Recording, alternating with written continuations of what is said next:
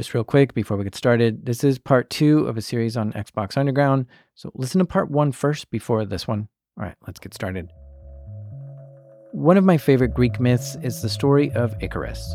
He was a young boy stuck on an island. His father made a pair of wings made out of wax and feathers for him to fly away.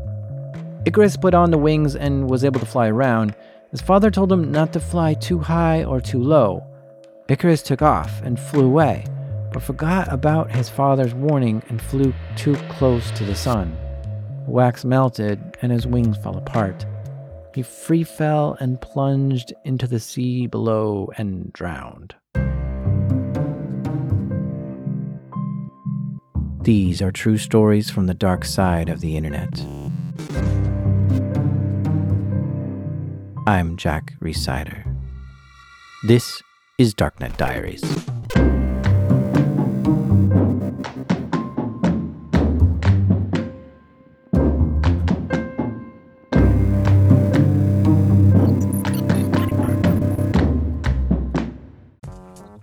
Support for this show comes from Varonis.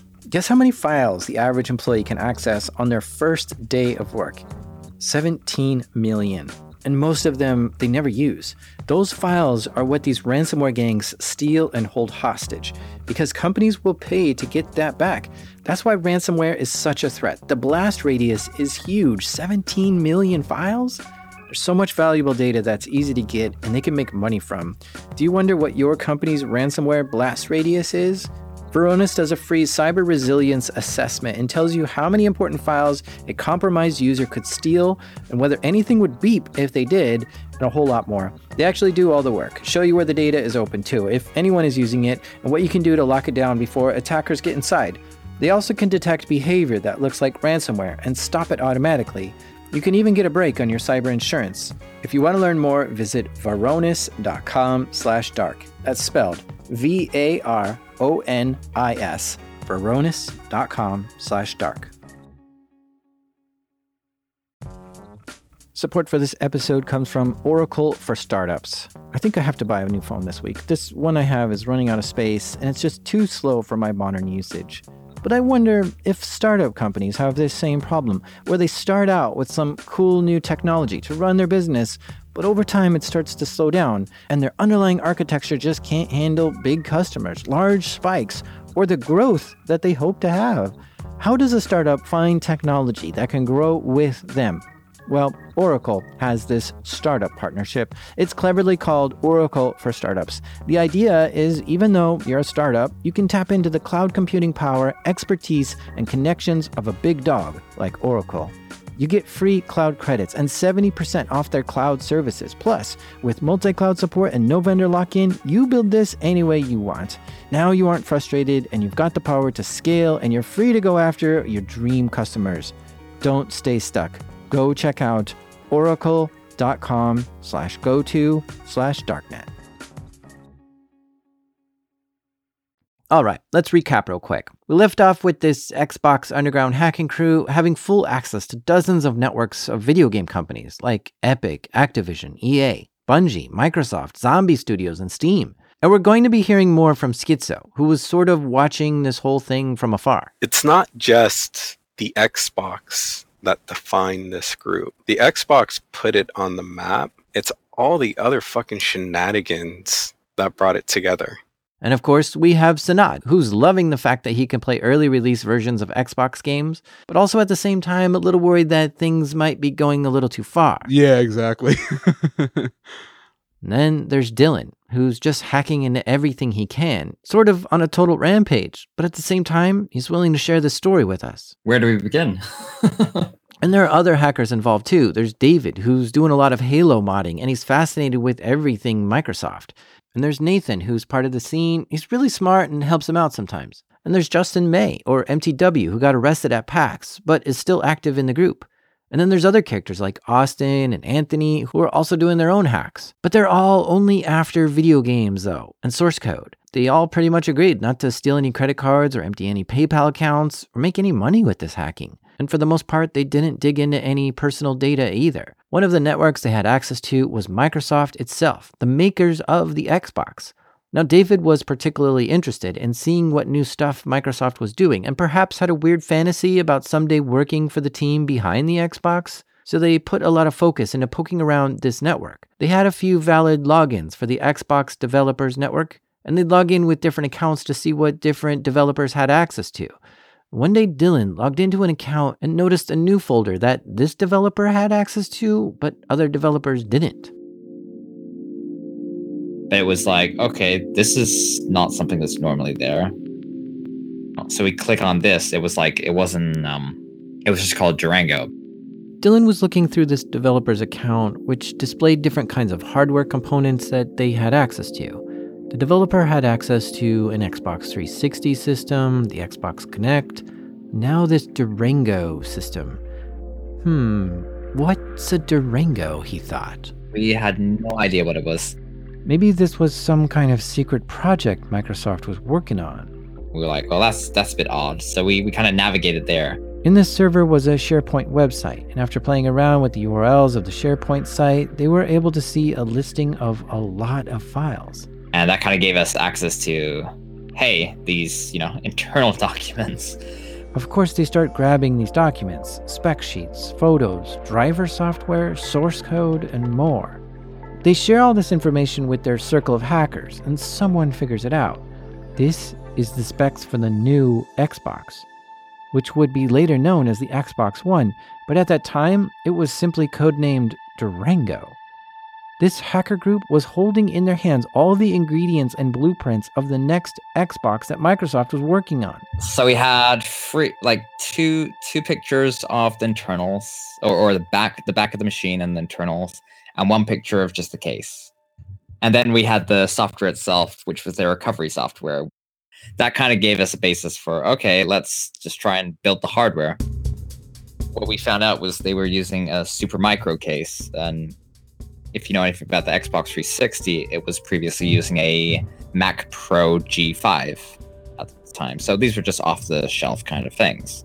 Now, when a group of hackers who are becoming experts at reverse engineering software and are able to look through machine code and had a few clues to go by, of course, they began trying to figure out what hardware it would take to run this software. So really, we just, went into the drivers, saw what the drivers were they were using, and compared them to what we saw in the pictures, cross-referenced it, cross-referenced the specs of the machine, an idea of what processor they were using, what graphics card they were using.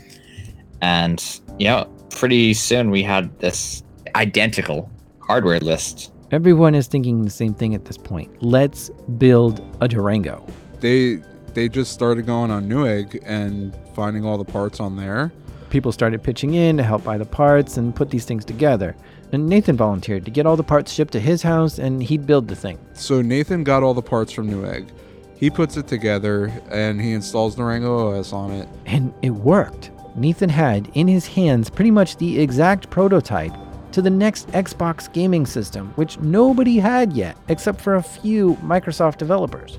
This was incredible.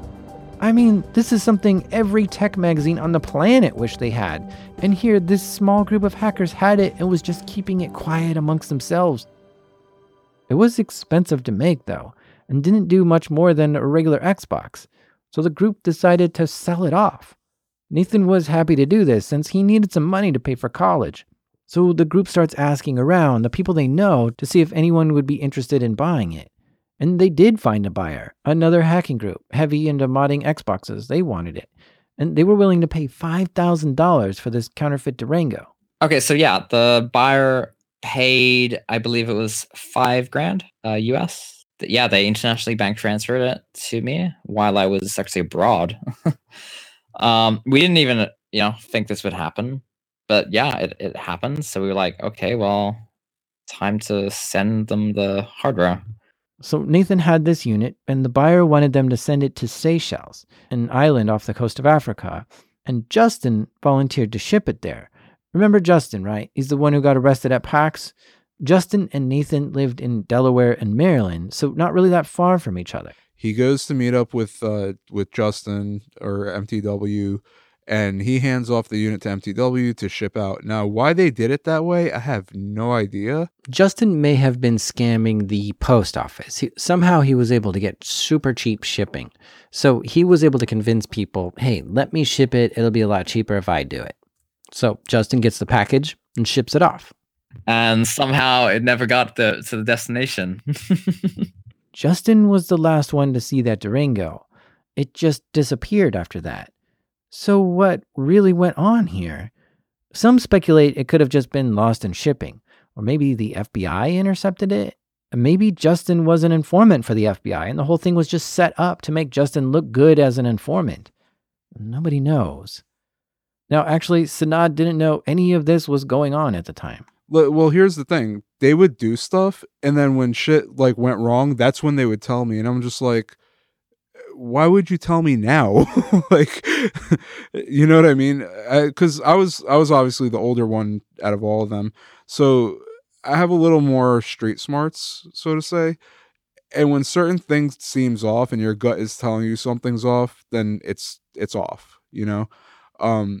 And Justin just, I don't know what it was about him, but he always gave me this weird feeling that he was always up to something like fishy.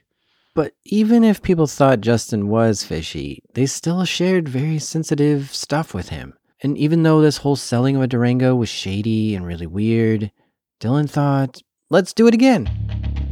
And he decided to make a second one and sell it. So we didn't actually make a second one. That's the interesting thing. So I decided, okay, well, we got these photos from when we posted about it before, and I was like, well, I might as well put it on eBay and see what attention I can get from it. So you took the photos from the first one you built and you stuck it on eBay. We took the photos, which had my username at the time on it, and we stuck it on eBay. When Sanad heard about this, he wasn't happy. Oh, I was pretty ticked off. And I even, mentioned to them that I was ticked off. I told them to stop. I tried to be as cautious as possible, but there was only so much I can do. I couldn't control the other people. The Durango listing on eBay started getting bids like crazy. This listing went viral. It quickly rose past $5,000, past $10,000, and people just kept bidding on it. It rose all the way to $20,000. That's when, I believe, eBay canceled the auction. This was a counterfeit item and coveted Microsoft intellectual property. But it was with this that the world became known that the code name for the new Xbox was Durango. This eBay listing pissed off David. This was too risky and bold of Dylan. This caught a ton of media attention. For sure, Microsoft was going to investigate how this got stolen or created, and they might start coming after him. So David got angry and stopped talking to Dylan. It turned into such a headache, because here's a flip side of it. Imagine you're a partner of Microsoft, and you're seeing that your shit may not be that secure on the Microsoft side. We want to do audits. We want audits on security. We want logs. How can we trust you guys? Think of the IT team or security personnels with each respective department. Think of the jobs that were lost. The uncomfortable conversations. The millions of dollars spent trying to mitigate this problem. It's not fun. Microsoft did start investigating this, big time, and perhaps they were aware of this hacking long before this, but now they had a smoking gun that something was getting stolen from the strongholds of Microsoft, and this wasn't good for anyone. Microsoft assigned a senior security executive named Miles Hawks to start investigating the case. A few weeks later, the first person falls, Nathan Leroux. This is the guy who was creating some in-game gold in some games, and he was participating in some of the hacks for these companies, and he was the one who put the Durango together. The FBI paid him a visit. I believe him and Dylan were on like a video chat or something, and he got raided during that video chat. I don't believe I was on a call with him when he was getting raided, no. He was on an anime marathon. He was watching it for probably over a day Yeah, so when the police showed up, you can see in his his mugshot, he was completely out of it. Yeah, that's kind of the reasoning behind why he looks so shit in his mugshot, because he really didn't get any sleep. The FBI had a long and serious talk with Nathan. Who knows what they talked about, though, and how long it really was. Perhaps they even confiscated all of Nathan's computers. It was a very intense situation for Nathan. From then on out, he was scared straight. He completely disappeared from the hacking scene, and he moved to a new place and got a straight and narrow job in a small game development studio.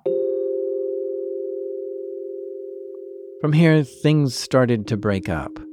There was new air among the group, and things had gotten out of hand.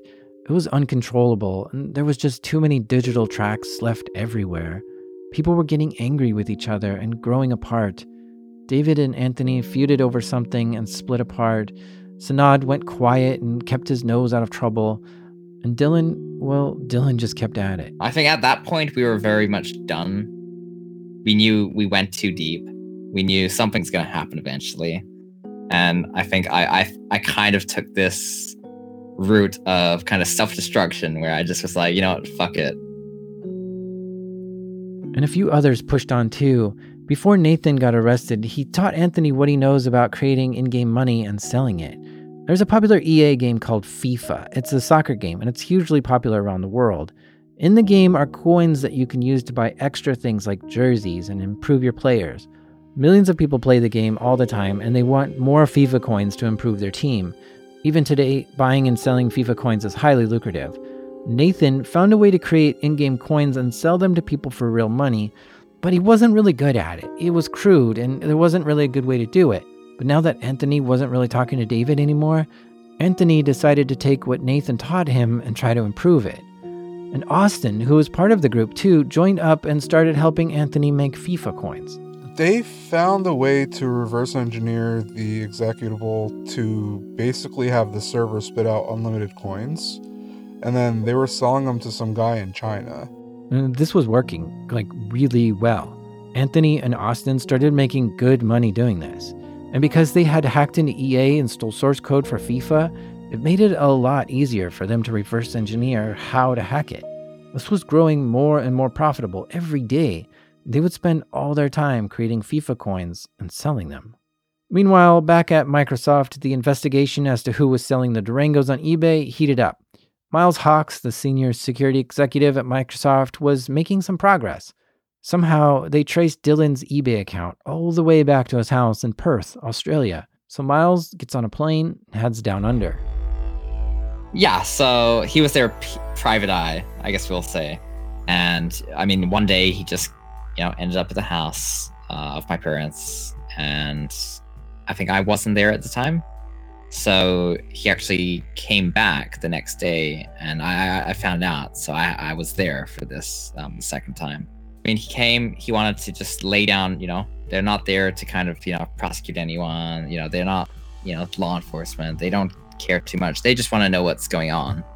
So I guess that's where we kind of opened up. Myself and David actually, gave them what we knew, what we had, how things were done, how people got onto Xbox Live. He kind of took all this info, went back, and that was really it. Miles visited Howdy. Howdy basically said that he didn't do shit. I believe he surrendered a kid or two that he had in his garage in plain view. Howdy had this weird dream that he was going to get a job at Microsoft to do what, God knows. But Howdy claimed that he could offer people up in exchange for a job, and Miles said, "Thanks for the kits, man. Gotta go." Around this time, back in Delaware, Justin, or MTW, the hacker who got arrested at PAX, he was running a major scam operation. Here's what he was up to. When you buy a Cisco router and it goes bad, you can call the support line and ask them to do a replacement. This is called an RMA. And because they want you to get your network back up and running as quickly as possible, they send you a replacement router right away. And you're supposed to put your old broken router in the box and send it back to them. Justin knew this and figured out a way to trick Cisco into processing an RMA for him, even though he didn't have a router to send back. Cisco would ship him a brand new device, and he would turn around and sell it. This left Cisco high and dry without any return device. And he was doing this with the Microsoft Surface devices too. Like, he was doing this hundreds of times, making huge amounts of cash, enough to buy a BMW coupe for $60,000. Justin was telling David and Dylan and the rest of the crew all about these scams he was doing. Dylan didn't seem to really care if Justin was an informant because Dylan was sharing tons of information with him anyways. To David, the scams proved Justin was still trustworthy. The amount of scamming that he was doing was way beyond what the feds should be allowing him to do if they were watching him.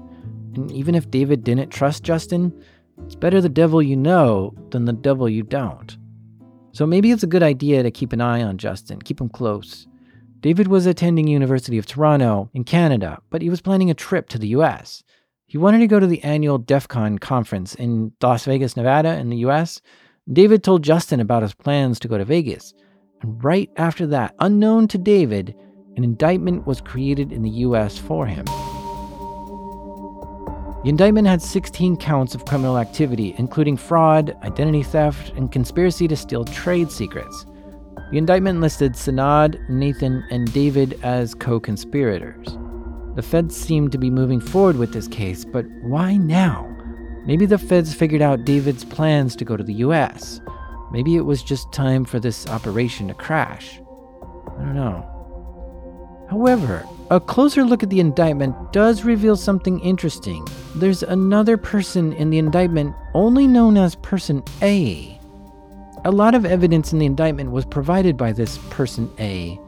And in fact, the indictment even says that Person A did some of the hacking in the group too, which means they were part of this crew. So now we know for sure there is a snitch among the group, and they were tipping off the feds. And the indictment said this Person A was a resident of Delaware. For some reason, though, David canceled his trip to Vegas and DEF CON. Maybe he got nervous about crossing borders. Maybe some other things in his life took precedence, but he just didn't go.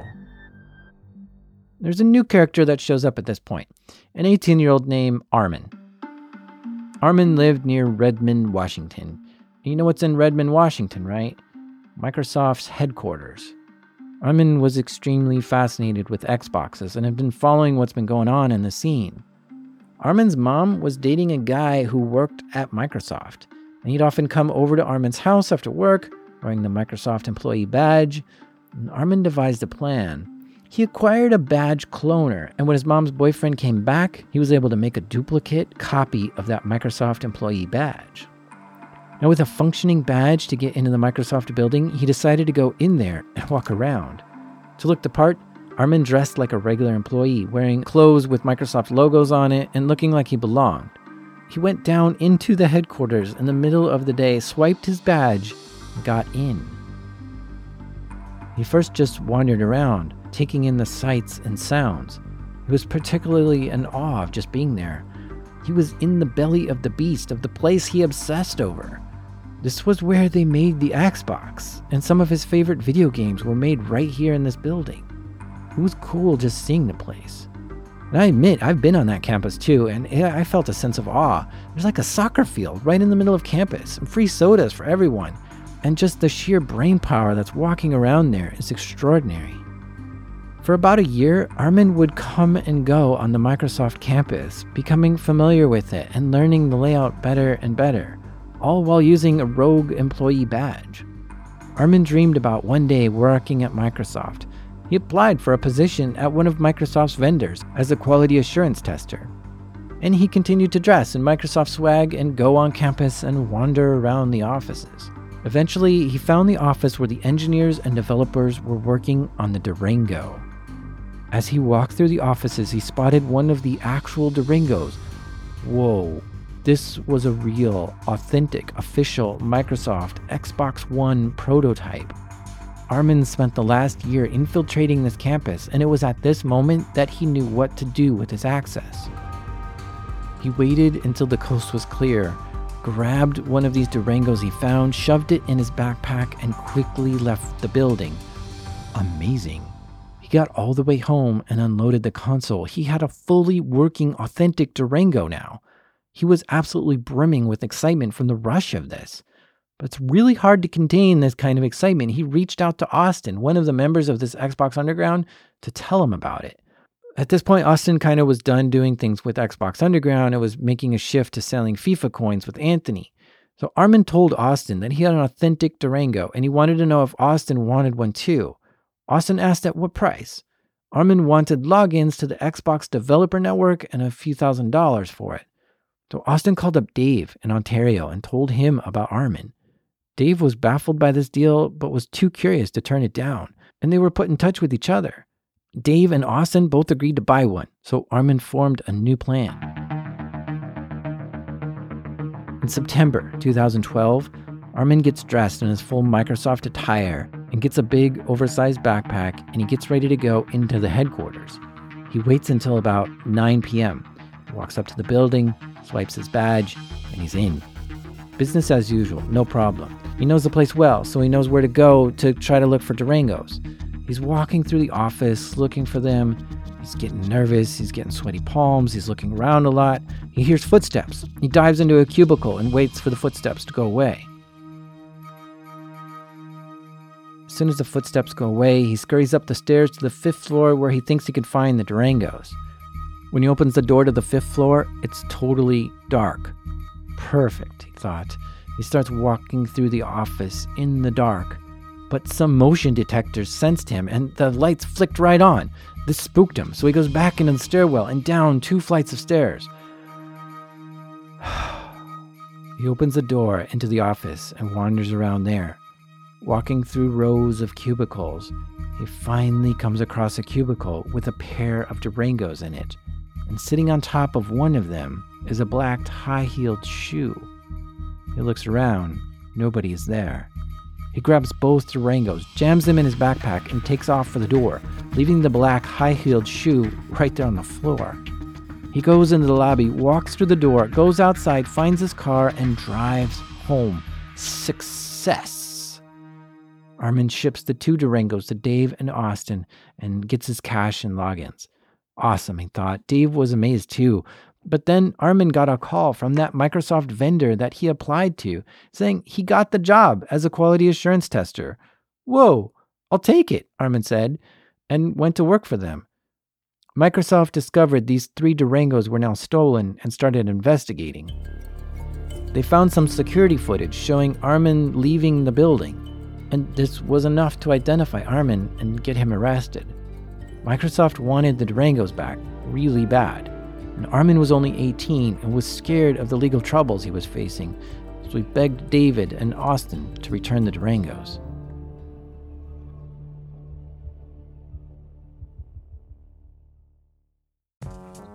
This episode is brought to you by the Jordan Harbinger podcast. Here's a clip from one of his episodes. You're about to hear a preview of The Jordan Harbinger Show, where I speak with the infamous Fyre Fest's Billy McFarland from inside federal prison, where he's serving 6 years for fraud and on the hook for $26 million in restitution. This call is from William McFarland, an inmate at a federal prison. Is this the new Billy that we're hearing, or are you the same Billy that tried to pull off the Fyre Festival?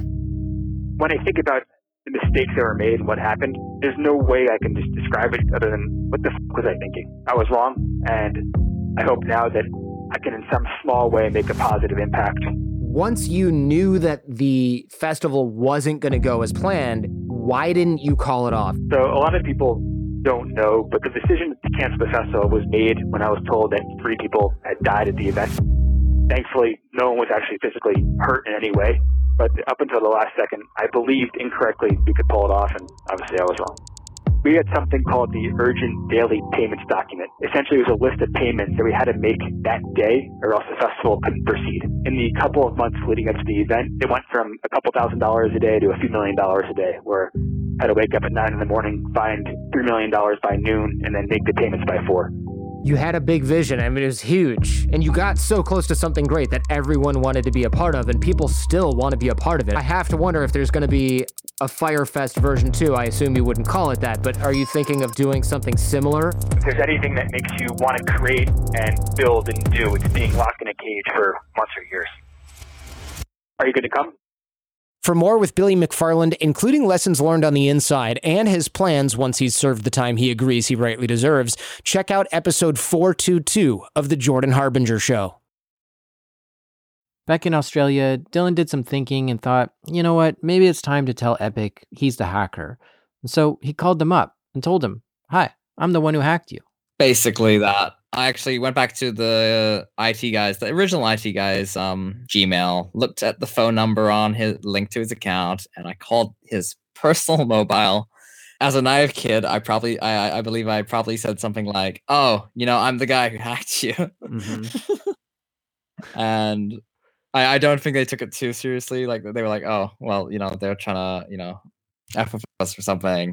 But then I kind of eventually was like, no, can we sort this out? And that's where we kind of made a disclosure, not a responsible disclosure because, it can't be responsible at all at that point in time. Yeah. But it was definitely, a disclosure nonetheless. They actually said, and this was, if they'll confirm that or not, they'll say the FBI would not help them at all. So they were pretty happy with the fact that we actually, at least gave them the information that they wanted all along. And Dylan had the audacity to ask for a reward for telling Epic how he hacked into them. And Dylan even gave them his address in Australia. Yeah, I asked them. I was like, I just said, can I have like some swag or something? And I guess I ended up with a poster, a signed poster. So yeah, not probably the first kind of reward I ever got. And it's still funny because it's like, we did all these things wrong, but we still got rewarded in the end. Since that eBay listing, Sanad distanced himself from the group. But he did have the Durango software and wanted to see if he could get it working on one of his own computers. I realized that you can install Durango OS on any type of hardware. It didn't have to be that specific hardware. I put it on a Gateway Blade server and it loaded completely fine. This was exciting for Sanad to be able to play around on the Xbox One long before it came out for the public. So cool. There was always one problem with the counterfeit Durangos. The video driver from the Durango OS, for some weird reason, didn't work properly with the cards that you'd buy from retail. So the picture was always shifted. Like, there was no way to center it.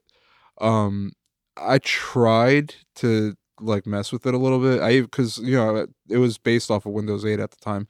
So I even tried taking the drivers from Windows 8 and popping them in there, trying to see if I could fix it. Like, no matter what I did, it stayed that way.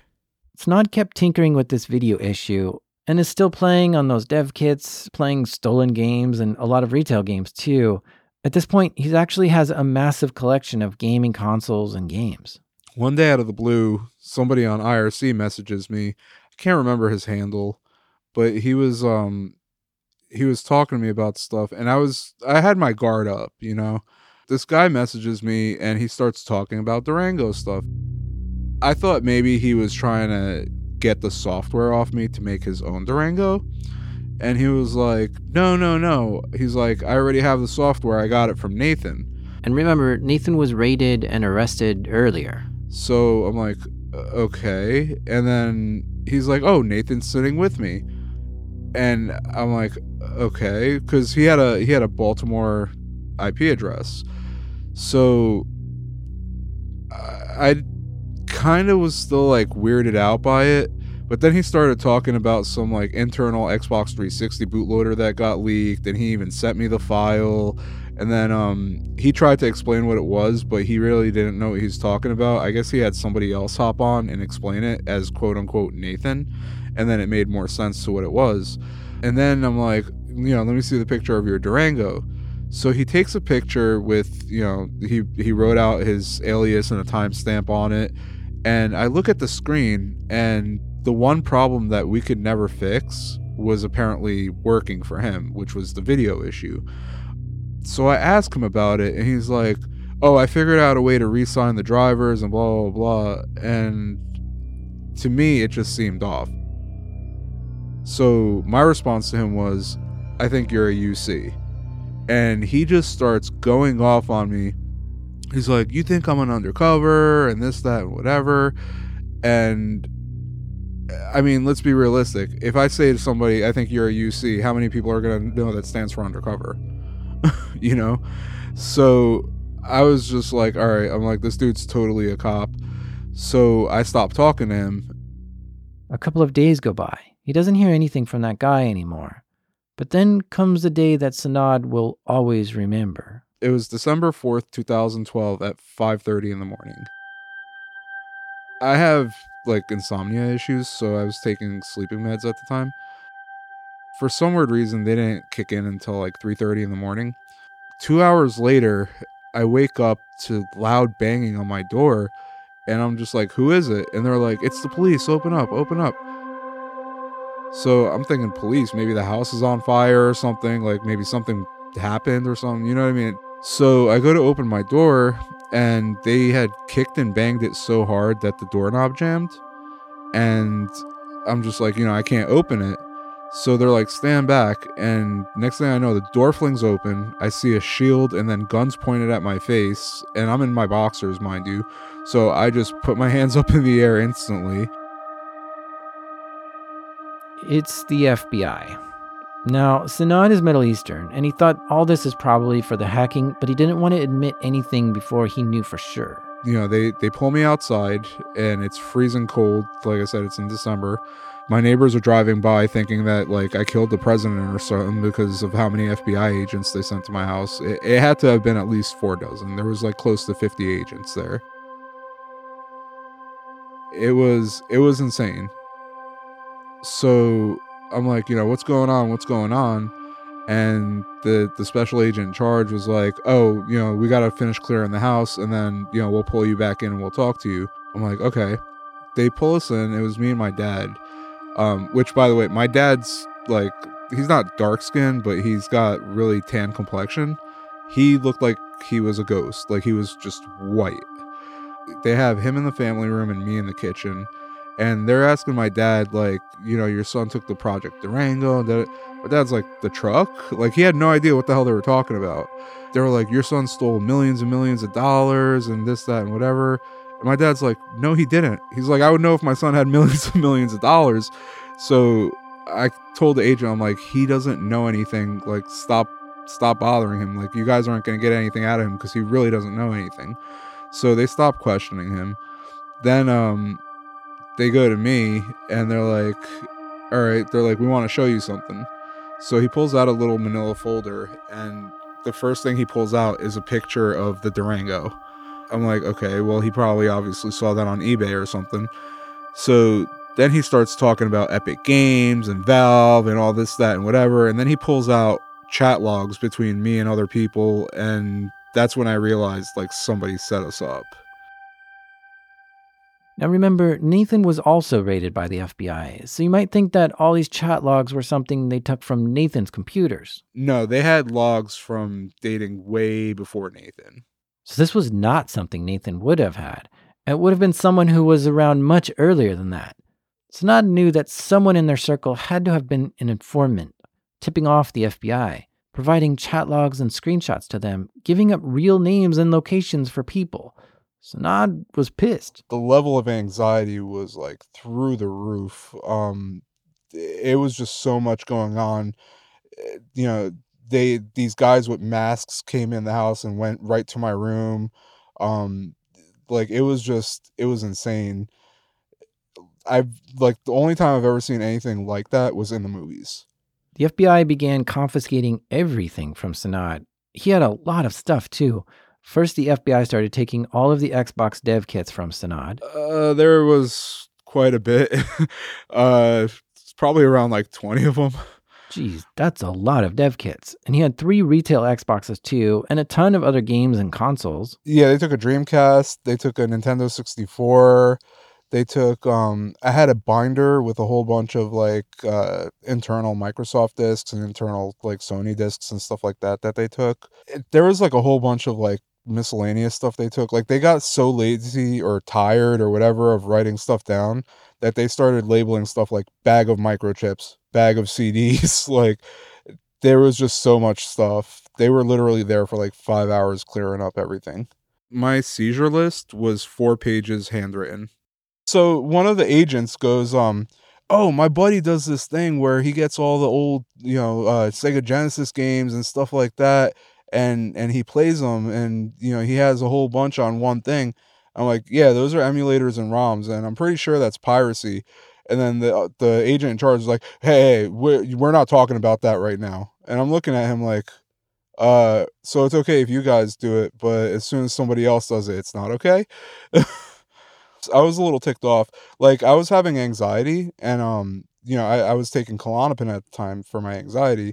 He literally wouldn't give me my medication. He sat the pill bottle in front of him and said, these could be anything. And they also found some drugs that Sanad had. Yeah, I had some pot, and the agent pulls my bowl out and brings it to me, and he's like, what's in this? I said, pot. And he goes, I'm gonna have it tested. And I'm like, okay. So he calls up the local like narcotics people, and they come and they like scrape a little off it, and he's like, yeah, it's pot. He literally just left everything where it was. Like, he left the pot and the bowl right on my desk when they left. Sanad smoked cigarettes and weed, but wasn't really into any other drugs. And all this was just on a casual and small scale. I don't know if the police just overlooked it, or didn't care, or felt sorry for him, but yeah, they left the pot. After the FBI finished seizing everything, they didn't take him to jail. They let him stay home and said they'll follow up with them later for next steps. They left a search warrant with Sanad to keep, and he wanted to show the others this search warrant. So I posted it on Facebook, and Dylan saw it and decided to dox the special agent in charge and the judge from Newark that signed the search warrant. And he put a hit out on both of them. He put a hit out on some forum on the special agent in charge and the judge. I don't know if it was a joke or, but like still, it made me look really, really bad. Went about discovering, who they were, their personal information. So yeah, I probably did dox them a bit because I believe I actually posted a text file with their information. Dylan did talk about putting a hit on the agents, but this was just some sick joke that this young kid did. Nothing ever came of it. As far as federal agents went, yeah, that was a stupid thing from me to say, but I did actually say it, yeah. You kind of have this attitude of like, when the shit goes bad, you kind of just... dig the hole deeper. Yeah. Yeah, that used to be the general way I dealt with things, I think. I was a bit of a naive kid, and I think I kind of, it kind of shows with how careless I was, how kind of out there I was. When a computer experiences a kernel panic, there's no telling what it might do. It might crash, it might corrupt files, it might reboot, it might not do anything. But when Dylan would have a kernel panic, you couldn't predict what he would do either. Despite all of this going on, Dylan was still hacking into places, everywhere, because it's an absolute thrill to get into places you're not supposed to get into and grab stuff you're not supposed to see and play games you're not supposed to play. One night, Dylan, still only 17 years old, was focused on trying to hack into a game studio. These late-night hacking sessions were typical, and this one lasted all the way to when the sun started to come up the next day. And I kind of noticed, it's pretty early in the morning, and there's police outside the house. I guess this kind of like panic set in. I was like, shit. There was at least a dozen armed police. They were armed, so, they weren't just normal police officers. So I knew, shit, something's up. It's always so weird to me to hear that hackers get this huge army coming after them. I think it's still even to the day. I mean, you're a hacker. You're, obviously, you're a very dangerous person. The police have their weapons drawn and start approaching the house. I kind of realized, oh, this is game over. So I powered off like as many machines as I could, hid one of my laptops inside roof cavity, and I was like, oh fuck. They initially knocked. They were actually about to ram the door, but one of my parents actually opened it, I believe. To which they, quickly searched the entire house to, make sure it's all clear. Apprehended me. Yeah, so then we end up sitting down, They wanted to kind of, I guess, they told me basically what it's for. I went, okay. And just kind of was very quiet to them. I didn't really have anything to say. So I guess I was even more maybe arrogant, maybe you could say, towards them. It took them I'd say it was a good several hours they spent seizing everything. Basically, it was any hardware at first, followed by any documentation. They took school bags. They took whatever they could. I actually purchased a few servers at auction, which I didn't power these up yet, but when I actually got them, they had their hard drives but no RAM. To this day, I have no idea if they had anything on them. All I know was they came from the Ministry of Defense. Well, it's the Department of Defense at the time, and so they had the asset stickers there, and didn't look good. That the guy that's that's being done for X, Y, and Z to do with IT happens to have, these military servers, I guess.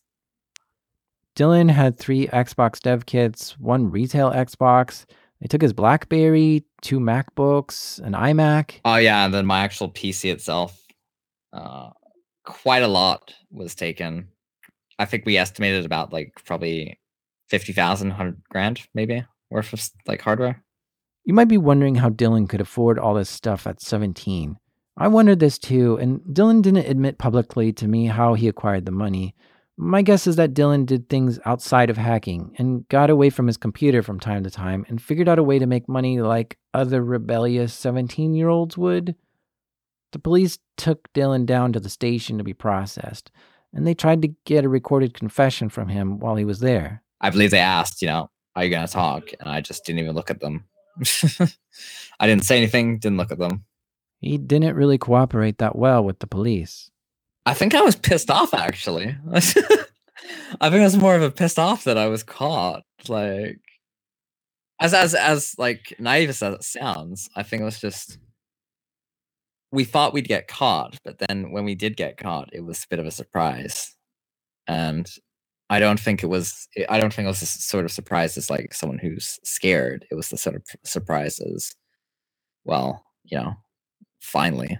He knew he went too far, and this day was coming. And I think at this point, he just wanted this whole thing to be over with. Honestly, I think that was really where it's at, because we did so much that we just wanted it over, and there was no easy way out. And that's what, everyone had that kind of attitude. How do we make our exit? Because we're too loud. Everyone knows. How do we exit?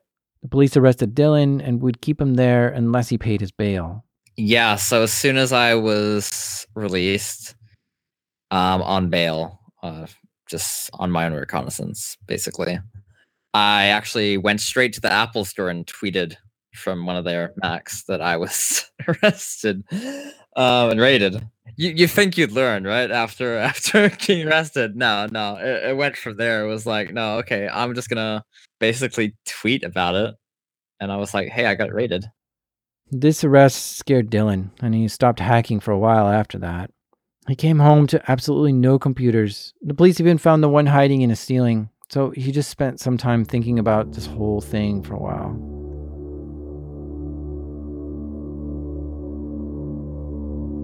Meanwhile, back in Canada, Dave is still attending University of Toronto and still doing some hacking.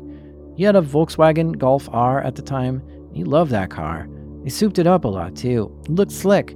He wanted to buy a new bumper for it, make it look even cooler. He found a place in the States who was willing to sell it to him, but for some reason, they wouldn't ship to Canada. Justin offered to have it shipped to his house. Dave was paranoid about entering the US. He planned many trips there, but canceled them last minute. But for some reason, he decided this time he's going to go through with it. So David liked this plan. They would ship the bumper to Justin's house. David would drive 8 hours down to Delaware and pick up the bumper, grab a bite to eat with Justin, drive back. David's father was also in on the plan, so they could take turns driving. David and his father get the family car ready, and off they go. They head south from Toronto and go across the bridge into New York State, and they have to go through a border patrol checkpoint. They stop the car at the checkpoint. The guard there takes their driver's license and looks at it. They run it through the computer. And after a few minutes, the guard comes back to the car and says, "What's Xenon?" Xenon was David's hacker name. This was his online name, his Twitter name, forum handles, and so much more was connected to this name. David's heart sank, the blood rushed out of his face. He was puzzled that this checkpoint guard knew this. He tried to explain to the guard that it's nothing, and he tried to play it cool. But before he knew it, a few men in dark uniforms started approaching the car. David's dad said, "Something's wrong." "Step out of the vehicle," one agent shouted, and David and his father were whisked into a detention room. They told his father that his son was not coming back to Canada for a long time. His father was sad and couldn't believe this and put his head in his hands. David tried to say, "It's going to be okay, Dad," but his father couldn't hear him. David was arrested by the U.S. police and taken to jail. David was taken into custody in a jail in Delaware, and there he took a plea deal to help educate the companies he hacked to show them how he got in. And David was cooperative and helpful at explaining how these exploits were used. Prosecutors were even a little impressed with how much knowledge he had as a young man to be able to do all this. Meanwhile, over in New Jersey, Sanad is just trying to live his life. It was the end of September, and I get a phone call, and it was some agent from Newark, and he's like, "Hey, are you going to be home tomorrow as, October 1st? I was like, "Yeah." I'm like, "Why?" He's like, "Oh, we're just going to come bring back some of your stuff that we didn't need for the case and blah, blah, blah." And I'm just like, "All right, well, you guys are in Newark." I'm like, "I could totally come pick it up." He's like, No, it's no big deal. We'll come tomorrow and we'll drop it off." He's like, "That's our job." So I'm like, "Okay." So 8:30 in the morning, my door's getting banged on, and they're like, arrest warrant. They sent like 15, 20 agents to come arrest me when I would have gladly went over there, and they could have just arrested me, like, like self-turned in. Like, I don't know why they went through all that trouble. It almost seems like they wanted to go out for the ride. So they lock me up that day. They bring me to Delaware to arraign me. Sanad absolutely hated being in jail and asked to be let out on bail. He'd rather be put on probation or anything, just he wanted to be out of there. They told him if they let him out, he'd have to be under strict conditions. At the time, I was like, I don't care what the conditions are, just, get me out of here. They agree and let him out on probation. So I meet up with the probation officer in Delaware. He's like, "You're going to be on an ankle monitor. It's going to be GPS monitored. We're not going to do the phone line one because we want to know where you are at all times. There's no computer access, no internet access, no internet capable devices, no video games, blah, blah, blah." He's like, you're going to submit to drug tests and this, that, whatever. And I'm just like, okay. Sanad was happy to be out of jail, but quickly lost himself. Little did I know how hard it would be to completely go from having, internet in your life to not having it at all. He wasn't even allowed to have cable TV since that could also be used for internet. So he got real bored real quick. Somehow during this time, he finally got a copy of the indictment that was against him. I get a copy of the indictment and I start reading about Person A from Wilmington, Delaware. We all only knew one person from Wilmington, Delaware, Justin. Sanad was pretty upset that Justin would do that, but at the same time, he wasn't surprised since the whole incident at PAX, he's always been very suspicious. But this solved the mystery of when he was raided that so many chat logs were in his file. But combine this with the boredom of his probation conditions, things weren't going well for Sanad. I was literally a prisoner in my home. It was insane. So I started kind of losing it a little bit. I got to the point where I just didn't even want to charge the ankle monitor anymore, and I was just sick and tired of it. I started losing it. My friends were afraid to come see me, and I got so bored, and I couldn't live with myself anymore. So I was just like, you know what? I'm just not going to charge this bracelet anymore. And I stopped charging it. The first time I get a phone call at like 3 o'clock in the morning, it's my pretrial officer, and she's like, "You need to plug your bracelet in and charge it up right now." So I'm like, all right, whatever. So I charge it. And then like a few days later, I decided to stop charging it again. And then April 1st of 2014, the phone starts ringing like early in the morning. And I'm like, who the hell's calling at this time? I go to the family room, I pick up the phone, and it's like, this one guy's like, yeah, we're the U.S. Marshals and the New Jersey State Police. We have an arrest warrant for Mr. Neshua. And I'm like, it's April 1st. Somebody's got to be playing a trick on me. I look out the window and there's a U.S. Marshal standing right there. So I open the door, he just walks right in, and he pulls out the chains and everything. He's like, you're coming with us. During Sanad's probation, David was still in jail. The police put David in the back of a van to drive him to court to talk to a judge, some pre-hearing thing. But there's someone else was in the back seat too, a 20-year-old white guy, lanky, freckled, long hair. David recognized him. It was Nathan. Nathan had been arrested too, and now all three of them were in custody facing court appearances. This was the first time David met Nathan in person, and here they are in the back of a police van. After Nathan was raided, he was done with hacking. It freaked him out. And now that he was arrested on the way to court, this freaked him out all over again. He wasn't taking this well. David told him that it was Dylan who took this all too far. Dylan's an asshole. And David even told Nathan, you can rat on me or do whatever because you don't deserve this shit. Let's just do what we gotta do and get out of here. David felt bad for Nathan because of all the people in the group, Nathan was the least involved and had one of the best futures ahead of him. The three of them would go in front of a judge many times.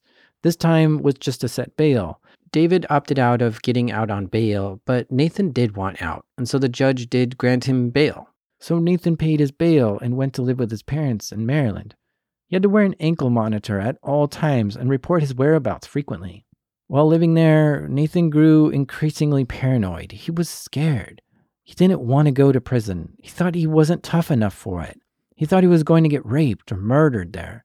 And he was just too much to bear the thought of it. So on June 16th, he clipped off his ankle monitor and made a run for it. He paid a friend to drive him 400 miles north to the border of Canada. And there they would try to smuggle him into Canada somehow. And they drove 7 hours to the border and they arrived at the checkpoint. And they tried to act as inconspicuous as possible. Just gonna pass right on through. But for some reason, the car was stopped by the guards at the checkpoint. They're just a few hundred feet from the border. Canada was so close.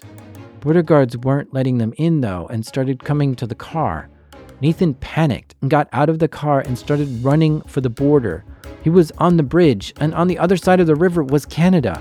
If only he could get there, everything would be okay. He ran as fast as he could, even contemplating jumping off the bridge at one point. But the border guards caught up to him and surrounded him. To Nathan, jail was not an option at all. So in a moment of total fear and rage, he pulled out a knife out of his pocket and began stabbing himself all over, including the neck, until he collapsed. Nathan woke up in an intensive care unit in Ontario, Canada. He had wounds and bandages all over, but he soon stabilized, and they took him back to the US and put him back in jail. I can only imagine the deep depression that Nathan must have felt being there. I mean, it seems like he would rather die than go to jail, and they took him to the very place he hated most of all. I mean, if you had to pick between jail and death, and you got both, how terrible would you feel? Such a horror. And now he has to stay in jail and wait for his court hearing. David, Sanad, and Nathan were all back in jail at this point, some of them returning for a second time.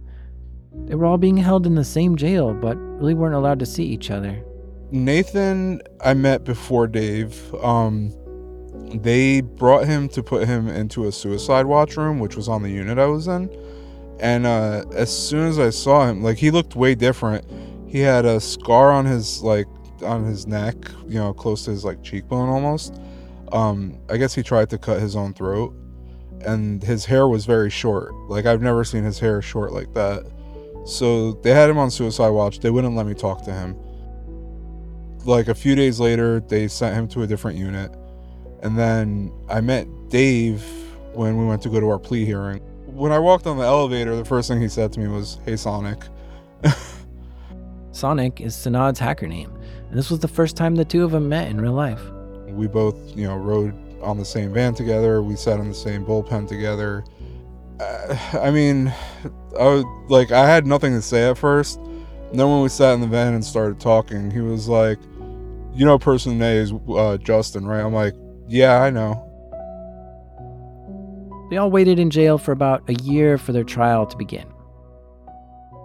The three of them come together for their trial, Sanad, Nathan, and David. We ended up pleading guilty to conspiracy, and the two charges were unlawful access to a secure computer network and criminal copyright infringement. Sanad was worried that he'd have to go to prison for 5 years, but the judge told him he only had to serve 18 months in prison.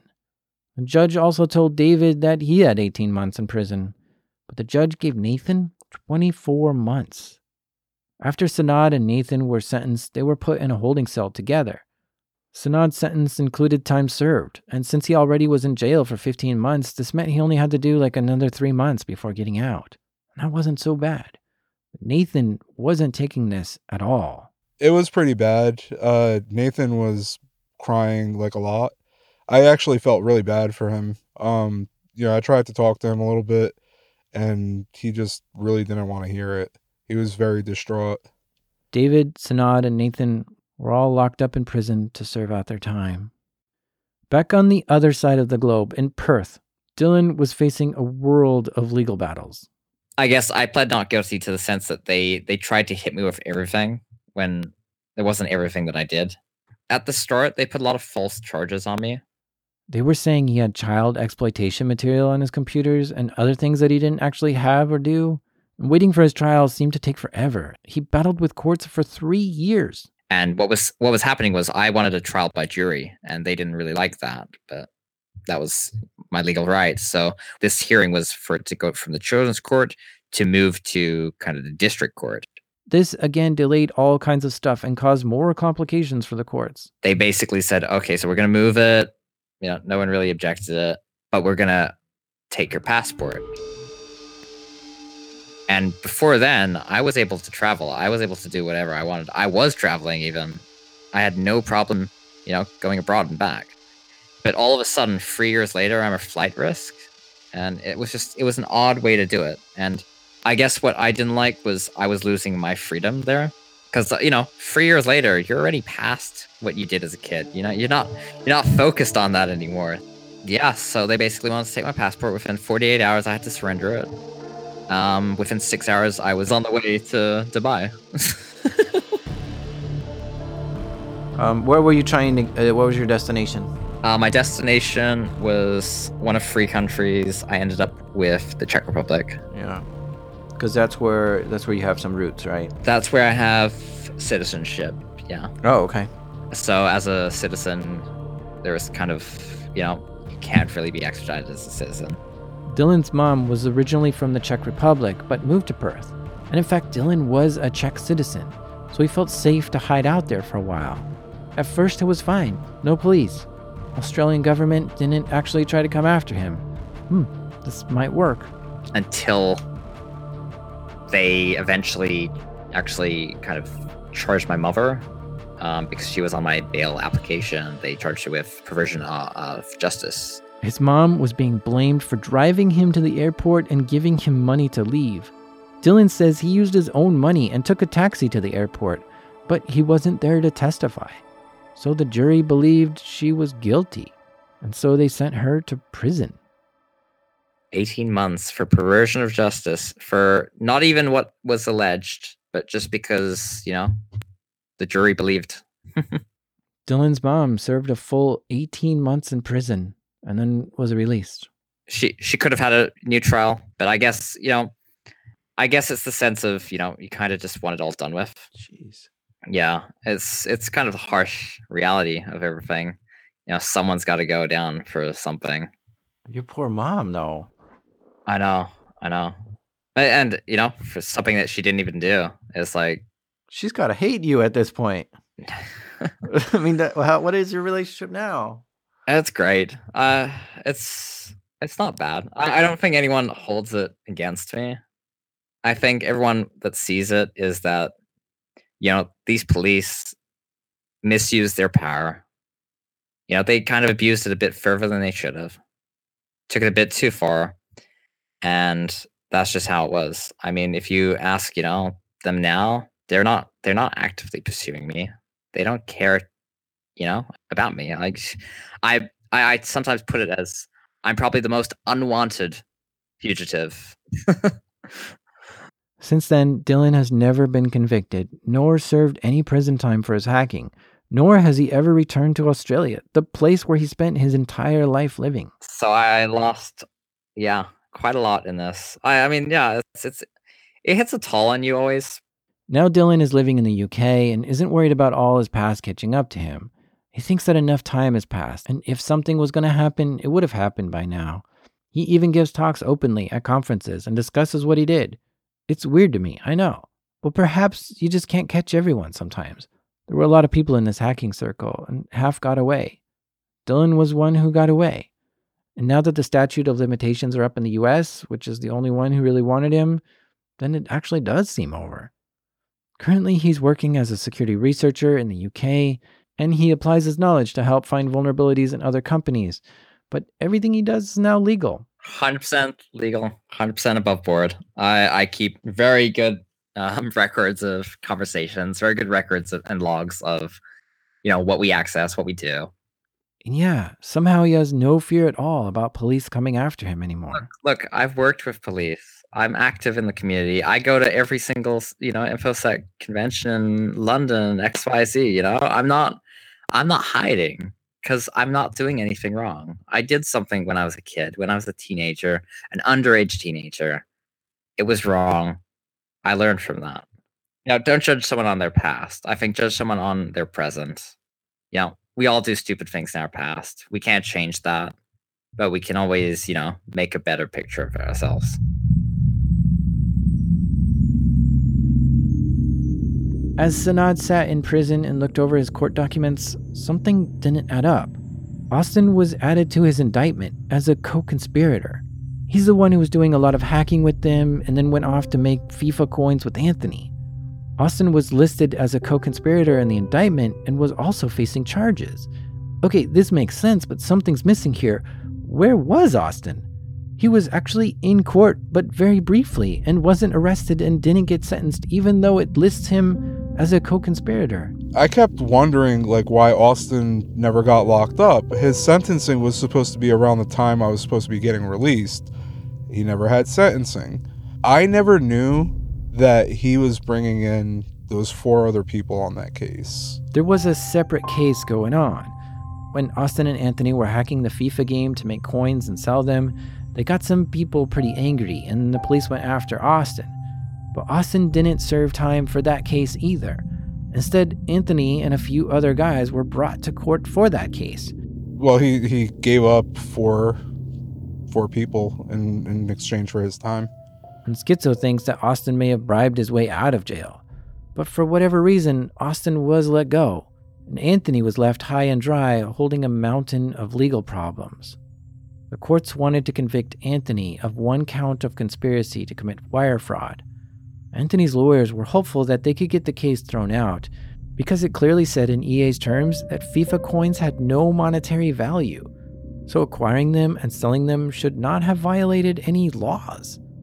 But Anthony had sold a lot of coins, millions of dollars worth, along with a few other people who were involved. Anthony was still a bit worried as his trial date got closer, and after seeing David, Sanad, and Nathan end up in prison, he got more nervous about what would happen to him. He had to wait for months for his court date to come. The waiting was stressful and depressing for Anthony. By this time, Sanad had been released from prison for a while. I was talking to another friend of mine, and we were just talking about everything, and he's like, and I asked him, I said, oh, how's Anthony doing? You still talk to him? And he's like, Anthony's dead. And I'm like, what? And he's like, yeah, he's like, he died. I'm like, get out of here. I'm like, he must be joking or something, And then I started reading articles online and stuff, and it was a reality. Anthony died from a mix of alcohol and medication. Those close to him say it was not suicide. I mean, it's still, like, honestly, it still has me kind of screwed up. Anthony was 27 years old when he died and was worth $4 million, which I'm pretty sure he got that by selling those FIFA coins. It was that lucrative. And when the crew learned about Anthony's death and put the pieces together, they thought Austin probably turned him in. And this created a new sense of bitterness towards Austin. Well, Austin, I never liked. I talked to him one time. I never even knew, like he came into the picture way after me. I never liked the kid. Like, it wasn't that I didn't trust him. I just didn't like him. At this point, all three of them, Sanad, David, and Nathan, were all done with prison and they were out. And there was various levels of probation for all of them. David went back to Canada and still wonders how all this got out of hand. He just wanted to play around, but things just went too far. He went back to school and finished his degree, and he still owns that VW Golf R. He's trying to build a career in security. But Nathan didn't have such a good experience after prison. In fact, the last few years were particularly rough on him. Nathan's incredibly smart. Some in the circle even call him a genius. I really saw Nathan as a great person, very talented programmer, very kind, really. His family wasn't able to fully pay for his schooling, but during all that hacking, he was going to University of Maryland. And in fact, Nathan wasn't even hacking that much with the group. You know, Nathan didn't play a big role in it, but Nathan was still part of the core group at the time. He focused more on school, even though he could barely afford it. And when they sold the Durango, Dylan gave him a cut of the sales. And while Dylan spent his money getting more computers, Nathan spent his share on something else. He decided to put his money into his college fees.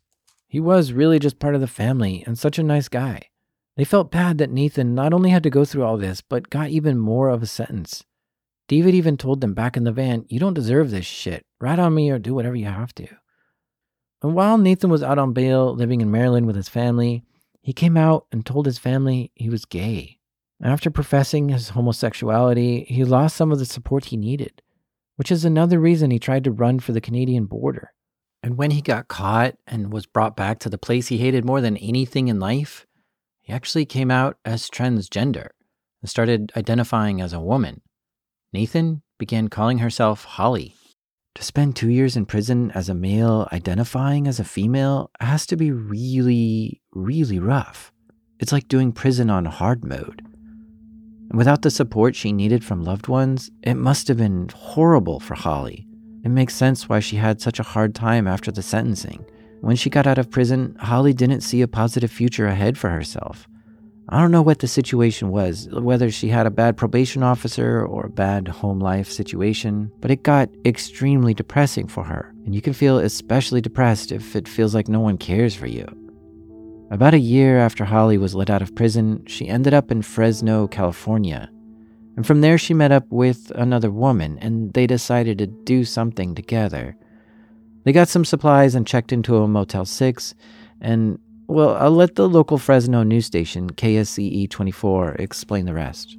You can see it right behind me, this Motel 6 now surrounded by police, fire engines, and Chief Jerry Dyer just briefed us minutes ago. He says that 2 motel workers were smelling toxic fumes coming from a motel room, and this call came in as a possible hazmat situation. According to Chief Dyer, it's some sort of sulfuric acid. Also confirmed that there's 2 deceased females. There is some type of a chemical making process inside. There appeared to be respirators on the 2 females, and we're not certain at this point whether or not this is a murder-suicide or maybe a double suicide or accidental death.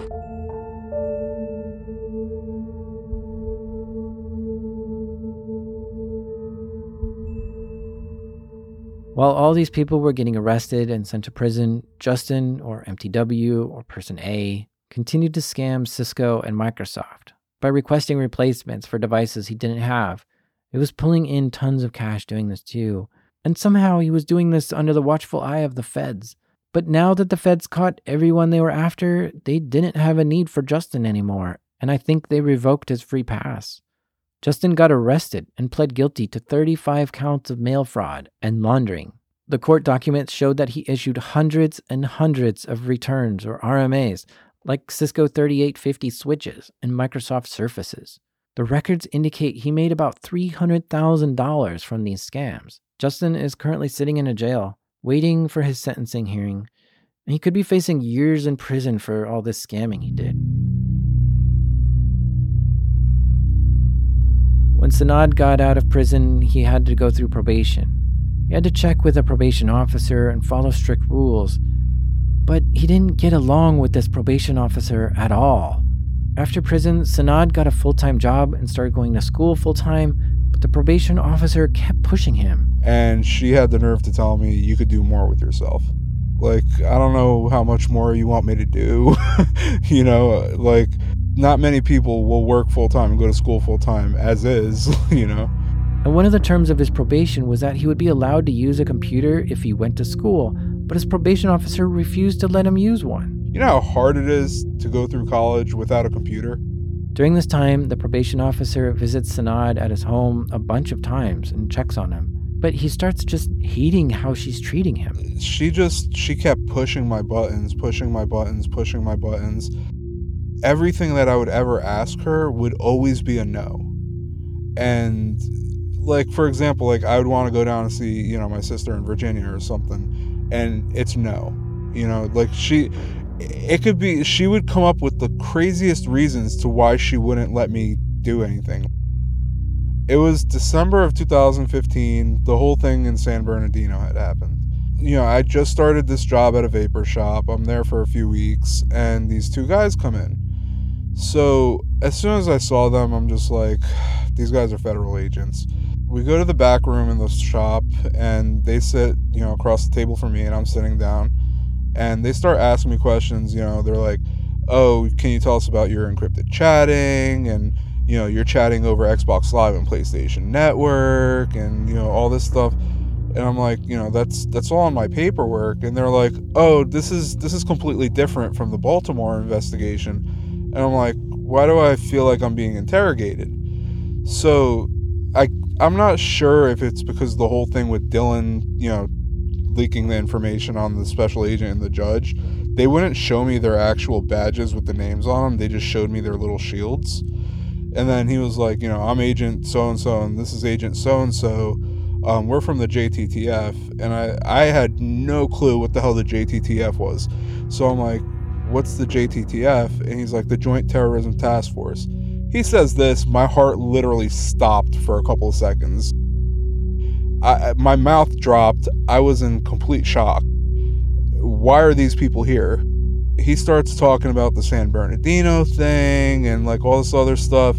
And I stop him and I'm like, honestly, I feel like you guys are just here because I'm Middle Eastern. Suddenly, Sanad feels like he's being interrogated as like a possible terrorist, and it really bothers him. Under the Patriot Act, suspected terrorists can be treated very differently than regular criminals. But Sanad's boss stands up for him, and she starts telling them, hey, he's already served his time, and leave him alone. So they leave. But Sanad finds out that the two agents first had a chat with the probation officer who told them to go visit him at work. And this really bothered Sanad so much more. Like, you've been to my house so many times, and you know I'm not a violent person. Why didn't you just tell them to come to my house and talk to me? Why would you let them come to my job? So when I confront her about it, right, and she saw how upset I was, she had the nerve to tell me, well, you just need to move on from this. The pressure from this probation officer was just growing more and more for Sanad. It was just too much for him to handle at this point. Even though he was living at home and his dad was there for him, Sanad was in a dark place. It was a really bad time. Even worse than prison. I was depressed. It was just... They put me through so much that I was just sick and tired of it. The pressure was enormous. The depression was unignorable. Everyone has a breaking point, and this was Sanad's breaking point. He couldn't deal with this anymore. So he bought some heroin. Too much for any one person to need. And one night, when the depression got too bad and everything was just too much, he fixed up some needles. I tried to overdose on opiates, specifically heroin. He loaded up the needle with what he knew was too much, and he shot up. He closed his eyes. Everything went dark. He fell over onto the floor. His dad was home at the time. Yeah, they heard a thump, and then they went to my room, and they found me laying on the floor unconscious. His father called 911, and the paramedics arrived quickly and injected him with Narcan, a medication used to block the effects of opioids. Within a few minutes, the Narcan kicked in, and Sanad came back too. Oh, God, it was the most painful feeling in my life. I honestly felt like I got hit by a truck. Like, my whole body just felt so sore and achy. It was an extremely horrible feeling.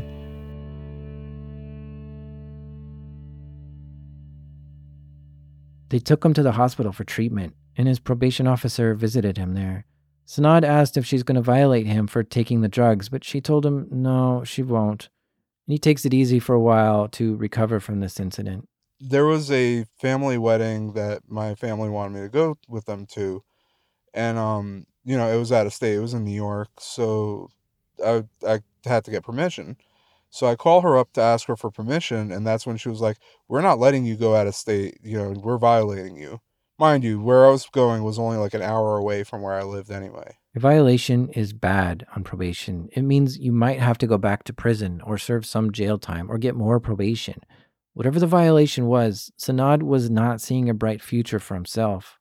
It got to the point where I was like, well, they're violating me. I might as well just get as high as possible. Things started getting really out of hand.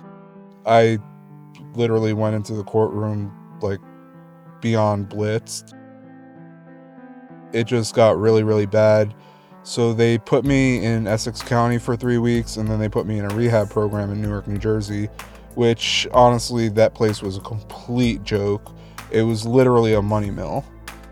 Sanad spends 4 months in rehab and then gets to come home. The rehab worked out. He's feeling clean. He's got no urges to take any drugs. He's doing good. But then he gets sick. I get yearly bronchitis. So I coughed so hard one day that one of my ribs snapped. And like it was the most painful feeling I've ever had in my life. I can't even stress how painful it was. I go to the hospital. So the orthopedist puts me on oxycodone, and I'm on it for quite some time. And before I'm supposed to get off, I tell the probation officer, I'm like, look, I need to go on something like, Suboxone or something to slowly come off this. I'm like, if you guys cut me off this, I'm going to get sick. People who are on opioids like oxycodone for even just 5 days have a high percentage of becoming addicted to other opioids like heroin. And so he asked his probation officer for help coming off of it so he doesn't relapse. And she's like, no, you're just trying to use it as a crutch, and that's all you're trying to do. And her boss is agreeing with her. He straight up called me a frequent flyer. So she gives me this hard time, and basically they kick me out. They're like, no, we're not doing it. Of course, I get sick, and the only thing I knew that would take away that feeling was more opiates. Oxycodone's not very easy to find on the street. The only thing I knew what to get was heroin, because that's the easiest thing to find in New Jersey. So Sanad begins doing heroin to get his fix. But soon after that, the probation officer finds out he's on it. She shows no sympathy for him and brings him directly to court to see a judge. When I went to court, the judge was like, I understand you broke your rib, and I know how painful that could be, but I'm doing this to save your life. And then she gave me 9 months in federal prison and another year of probation. Sanad serves his 9 months in prison, which he has many more stories about being in the SHU and other issues that went on there. But when he gets out, he gets permission to move to West Virginia to live with his sister. Perhaps a change of scenery will help him serve his probation better. Honestly, my probation officer down here is awesome. She does not bother me. She's basically like, look, Just pass your drug tests. Don't catch any new charges. Don't use any unauthorized computers. We're good. Yeah, so tell me about your computer usage today. What are you allowed to use computer-wise? The smartphone that I'm talking to you on, and it has monitoring software on it. For the last 8 years, Sanad has not been able to use any technology other than this phone he's allowed to use, and no video games at all. No video games for 8 years. But in August of 2019, just last month, his probation was done. He served all his time, and now he can go and play video games if he wants. He said that on midnight of that night, he was going to go play Halo. In case you're wondering how I made this episode, Sanad's phone sucks, and since that's all I could talk to him with, I found a person in West Virginia to help. Her name is Diane. She had a mic and was willing to record this interview for me. I appreciate Diane's patience. No problem. I'll let her know. He said he really appreciates her patience. Yes. Oh, and Sanad? He's been sober for a year now and feeling much better about life. So all this brings us to today. Wow, what a magical time to look back and see what the Xbox had to go through to become what it is today. The Xbox hacker scene in the 2010s was a special era to be part of. I really don't think something like this will ever happen again. Of how fucking wild and insane it was. It was anarchy. Why wouldn't it happen again? On the console side, shit's locked down like a motherfucker now. Well, that's because someone ruined it. Yeah, we did. Thanks, MTW. No, but I mean, as I said, like the overlap of groups and communities and stuff like that. The Wild West that, Partners now it was. Things now are on allowed lists and stuff like that. Security is taken to a different level. There's no, at least on the Microsoft side of things, there is no dev kits anymore. There's no specialty or proprietary made units anymore. Security is a huge, huge focus now, and rightfully so. It's been how many years since the Xbox One has been released, and you don't really hear of anything being done. Not to say that there isn't work being done in the background. I'm sure there is. But it's not public. You don't really hear much of anything public.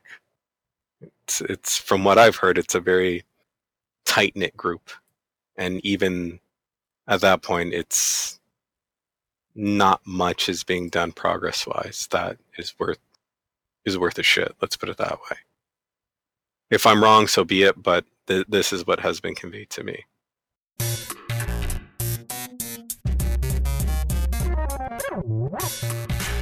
You've been listening to Darknet Diaries. Thank you so much to Sanad, Dylan, and Schizo for sharing this amazing, incredible story with us. You guys are unbelievable. And oh yeah, Bunny, thank you too. Think this story is too crazy to be true? Well, this was actually the cover article for Wired magazine back in the May 2018 issue, which was written by Brendan Kroner. So thanks, Brendan, for all your work you did on that story too. But you can also go to darknetdiaries.com, where you can see links to news articles, photos, indictments, and all kinds of court documents that I had to meticulously comb through to fact check the story. And amazingly enough, it all checks out. Hey Dylan, I heard you got harassed by a vendor once and got kind of shoved and pushed around. You want to tell us that story? Okay, yeah. Where do we begin? Oh, actually, wait. Let's do this. And that'll be a bonus episode that will be available for Patreon users in a few weeks. So if you want to hear that story, go to patreon.com/darknetdiaries and look for it in a couple weeks. This episode was created by me, the best warthog driver you ever did see. Yeehaw! Jack Resider. Editing assistance is from my personal Cortana, Damien. And theme music and other songs for this episode was created by Break Master Chief Cylinder.